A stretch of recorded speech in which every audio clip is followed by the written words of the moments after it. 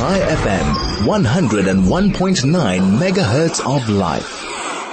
Joining us on the line now from Israel, Avi K., our guide for the Kotel Institute of Jerusalem. Avi, good afternoon to you. Thanks once again for joining us. Pleasure, Mark. How are you keeping? Indeed, we've missed you. It's been 2 weeks, hasn't it? Yeah, I wasn't there last week. There was just a lot going on and unfortunately wasn't able to make the slot. Sure. But hopefully we'll catch up today and just bring you all up to speed. Indeed. The Kotel, as always, is the focal point of everybody's prayers at the moment. Right. The war, Iron Sword, has now gone into its 7th week. It has really taken the emotions and strength of the nation, with it.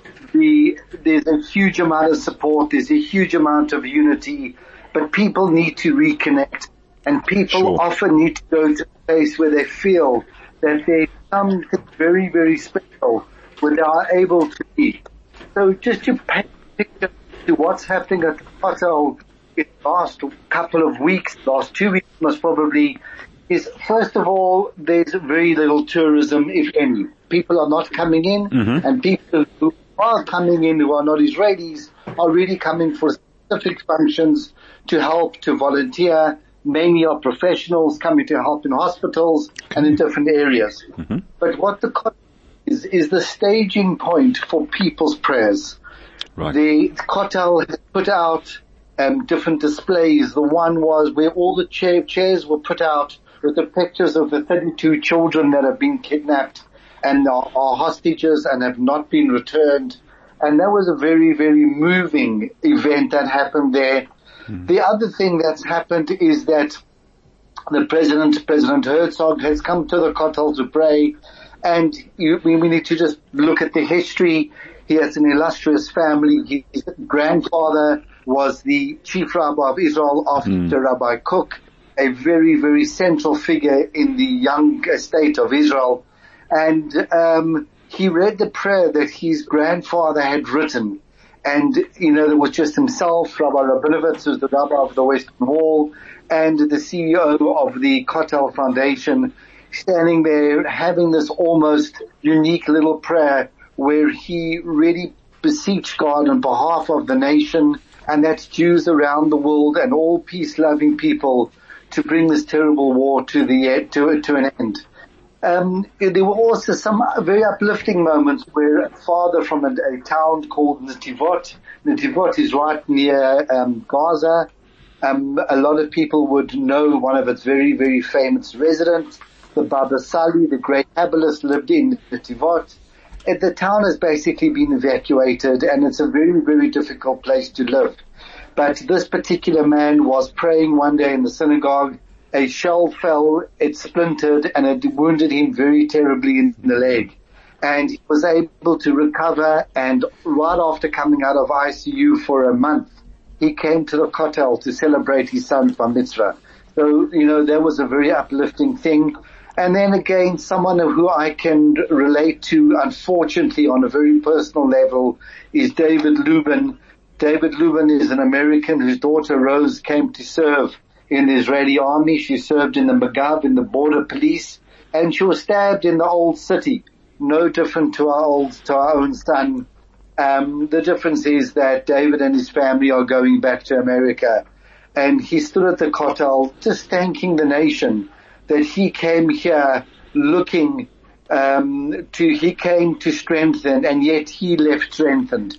He came to Israel saying to the people that his daughter died for an ulterior motive that is higher than anything that he can understand. Yet she, the people gave him the strength.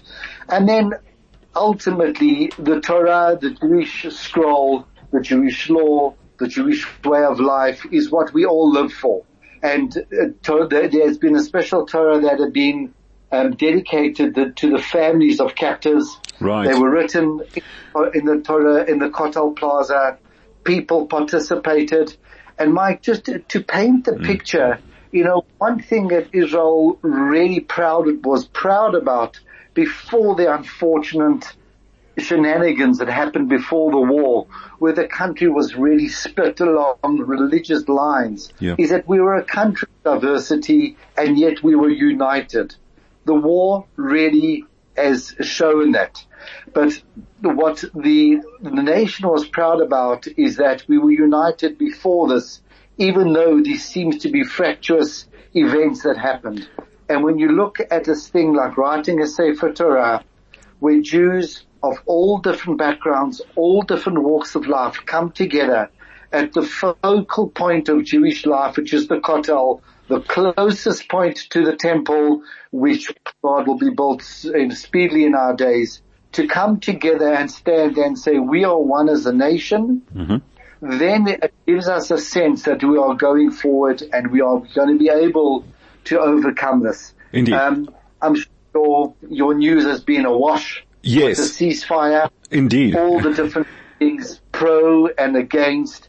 The feeling here on the ground is that Israel wants to eradicate Hamas. But yet I was talking to a group of fathers, all of us with children in Gaza, and none of us, thank God, have anybody who's been captured. And we all turned around to each other and said, if our children were, God forbid, missing or unknown, and there was a chance that through some deal we could get our children back, or we could help other families get the children back, the level of negotiation, the psyche is totally different. You're prepared to put things on the table to get them back.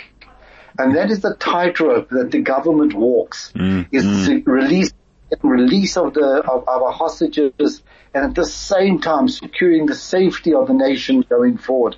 It's a terrible, terrible predicament, and all I can say to everybody out of Israel never asked for this war. Israel doesn't want this war.